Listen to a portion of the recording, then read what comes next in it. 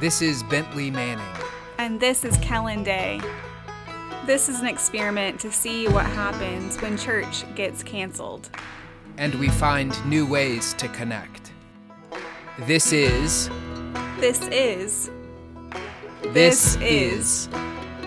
Empty Pews.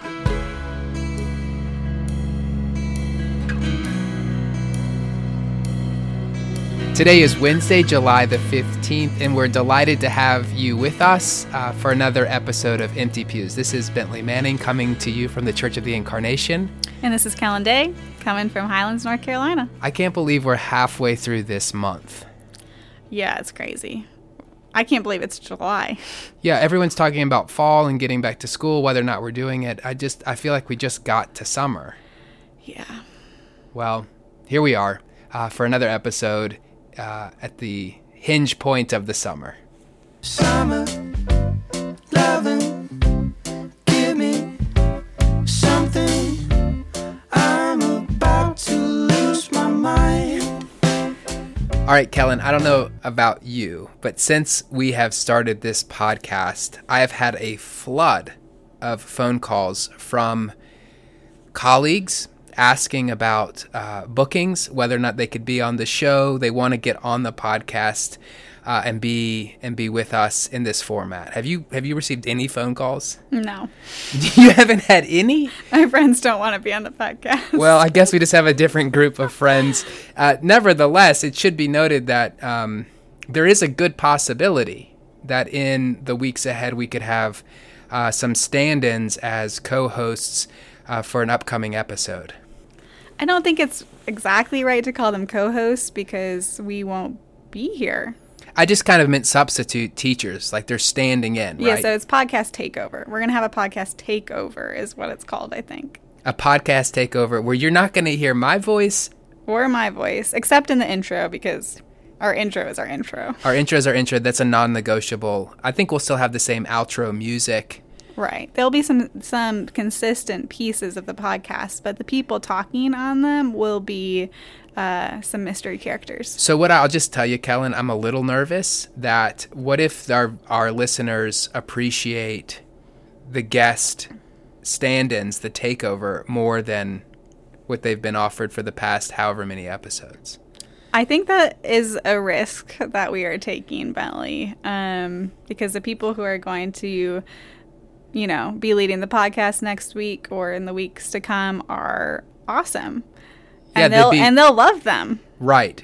What I would say, though, is that maybe over the time that we've had with our listeners on Empty Pews, we've really built some rapport and connections. We've built some connection, some trust, understanding. And I think you can't just erase all the time that we've put in with our listeners to where just some guest shows up and then all of a sudden people want them instead of us. I think that love's not zero-sum, Bentley, that there's room for them to love the people taking over the podcast and for them to love us. I don't know if that's a theological position, but it's one I absolutely agree with, that love is not a zero-sum proposition and there's always more to go around.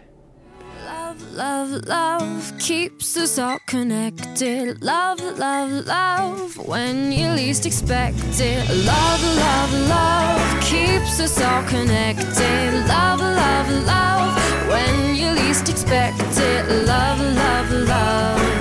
Everybody sing, 'cause love, love, love, it's a beautiful thing.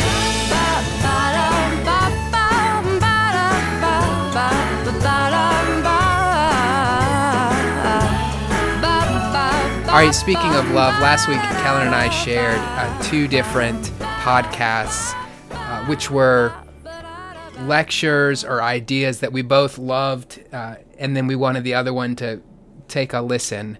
I shared, you all heard last week that one of her favorite theologian is Sarah Coakley. A couple years back, Sarah Coakley gave a lecture at a church in Boston on the history of Anglo-Catholicism and was a critique of the movement. So I shared that podcast with her, and then she sent me one as well. And I shared an On Being podcast that was an interview with Resmaa Menakem, and he is a Black therapist in Minneapolis who sort of focuses on how trauma, specifically racial trauma, is found in people's bodies and how that gets passed on through generations. All right, so Kellen, one of the things that I really, really, really, really loved about the podcast you sent me, and this is not what the guest said on the show, but it's something I picked up on. I think there was like the subtext, is that most of us probably feel our way through the world more than we think our way through the world, and being mindful of how we experience different situations, different ideas, different people, how we feel that in our bones, quite literally, like how we viscerally process a situation or an idea, is something that we probably don't spend enough time on. We often think that we can just, in our brains, like we're, brains on a stick.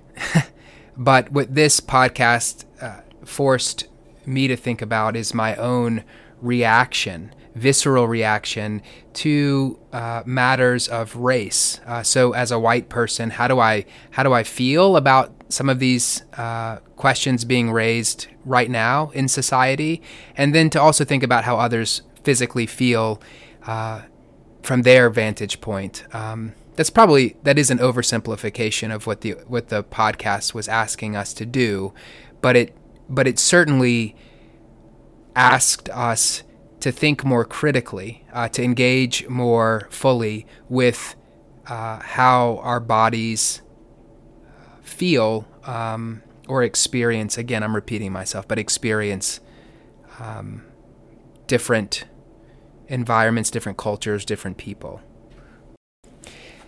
And then the piece that I don't know that I was as mindful of or thinking about is that then this guest on the podcast, this doctor, says, you feel a certain way, but there are some practices, right? Some disciplines, some methods to start to change the way that your body might react or feel in a certain situation. So gave some really practical advice in terms of how we might adjust our feelings, our responses to situations in a more positive way.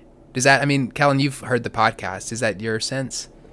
Yeah, that's definitely my sense, is that for him, he believes that sort of trauma is sure located in our memories and our sort of cognitive function, but it's powerfully located in just our whole bodies and the level of cortisol in our nervous system. And he thinks that the sort of way to heal some of that trauma is to work through one's body, to do these sort of small but really important practices. And this is like some of the most recent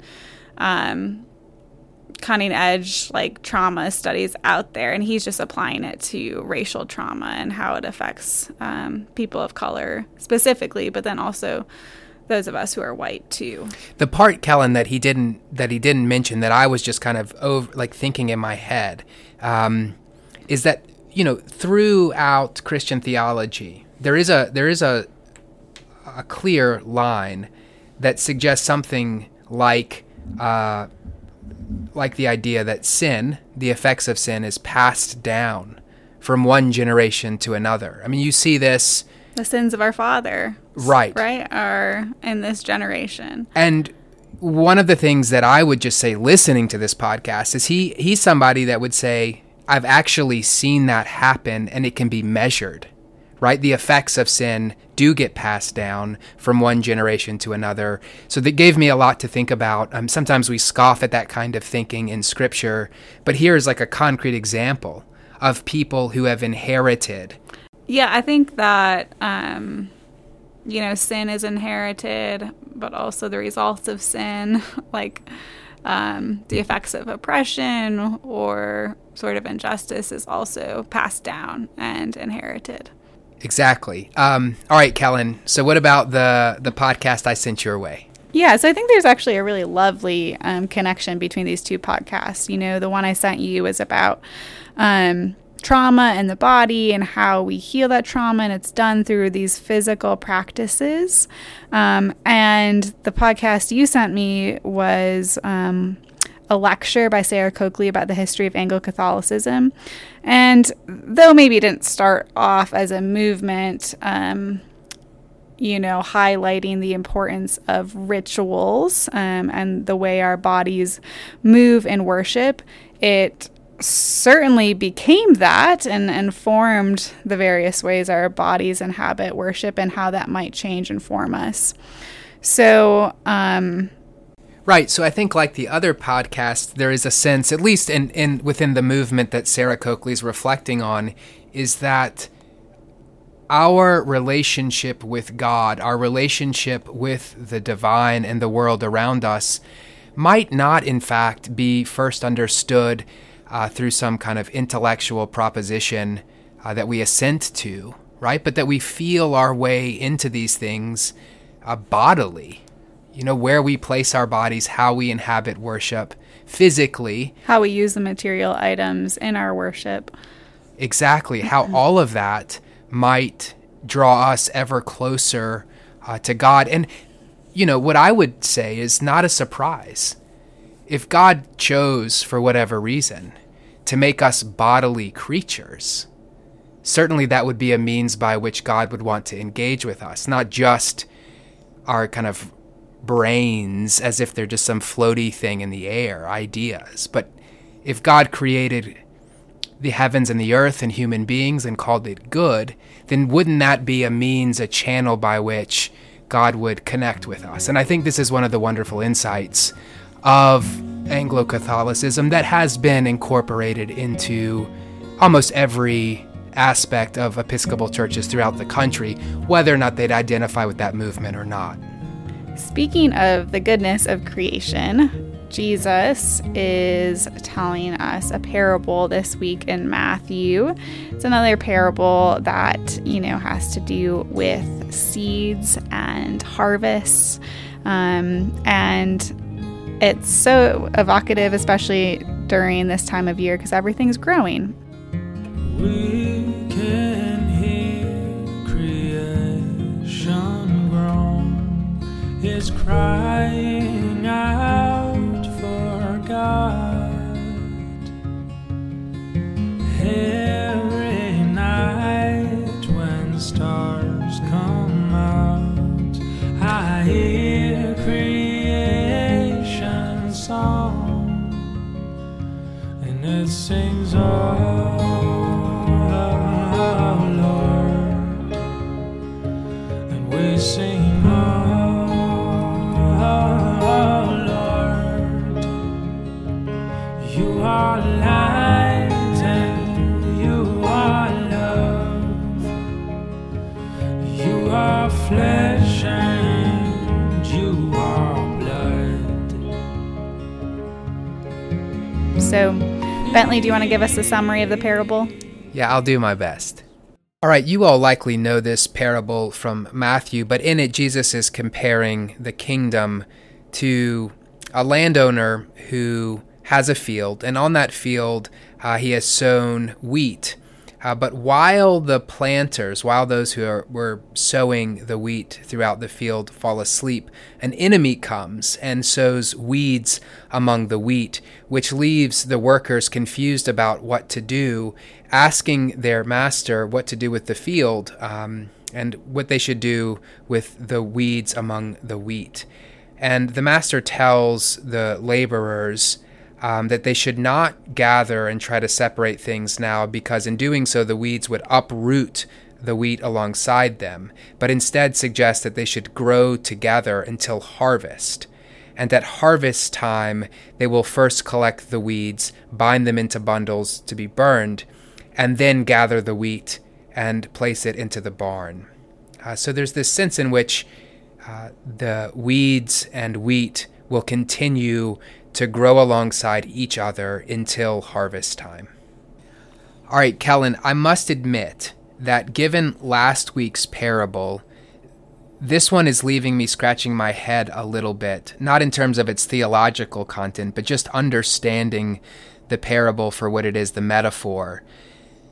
I think what's being said is, don't pull up the weeds immediately. Let them grow alongside the wheat. Is that right? Yeah, I think that's right. So we're told not to pull up the weeds in fear of uprooting the wheat, the good seed, and just to let them both grow fully together so that when harvest time comes, the wheat is harvestable.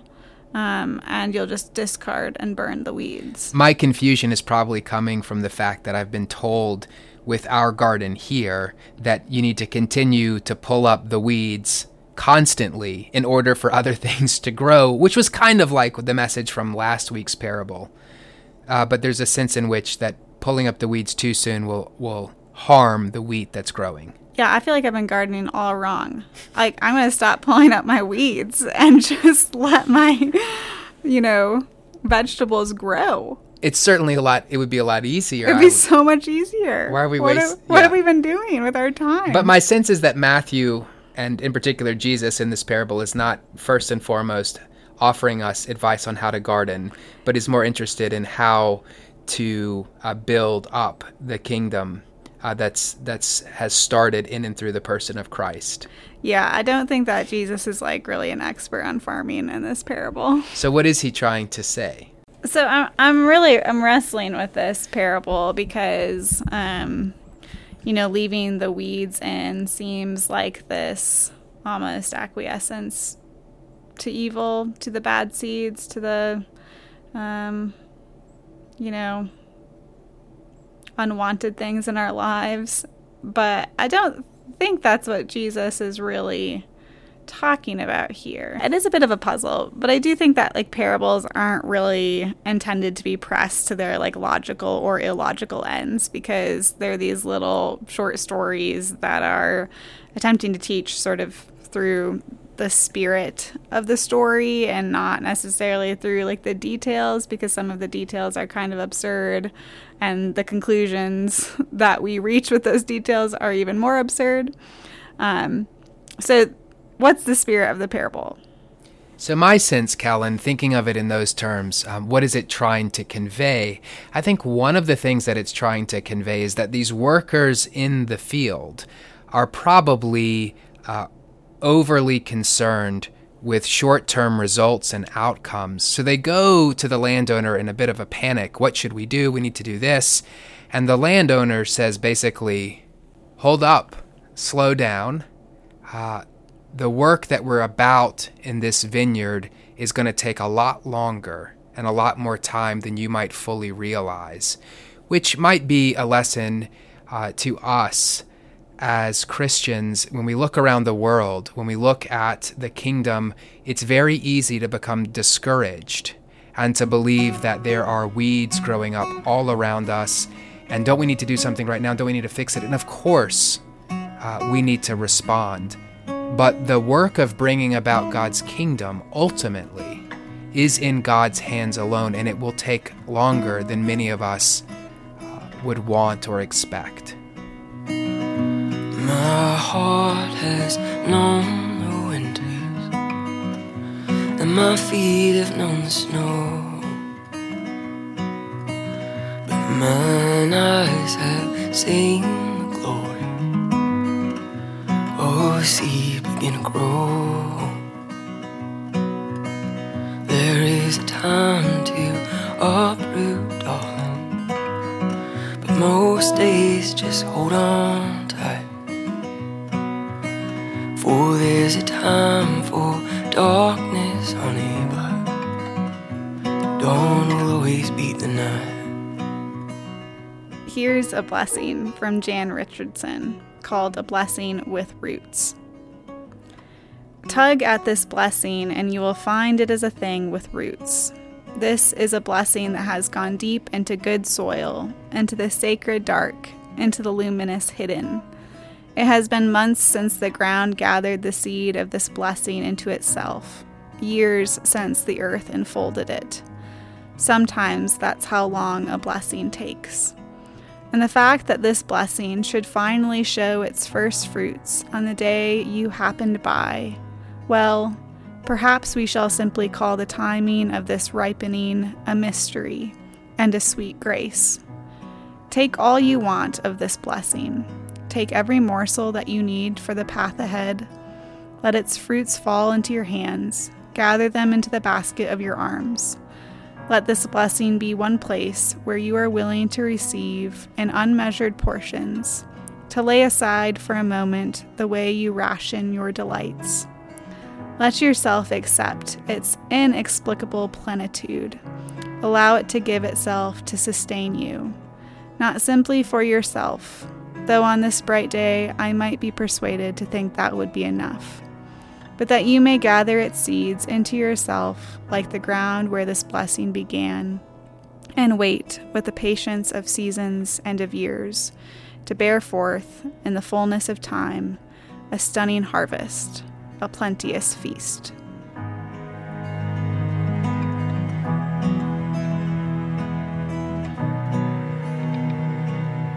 Thank you for continuing to listen to our podcast. It is a great joy for us to create this offering for you all.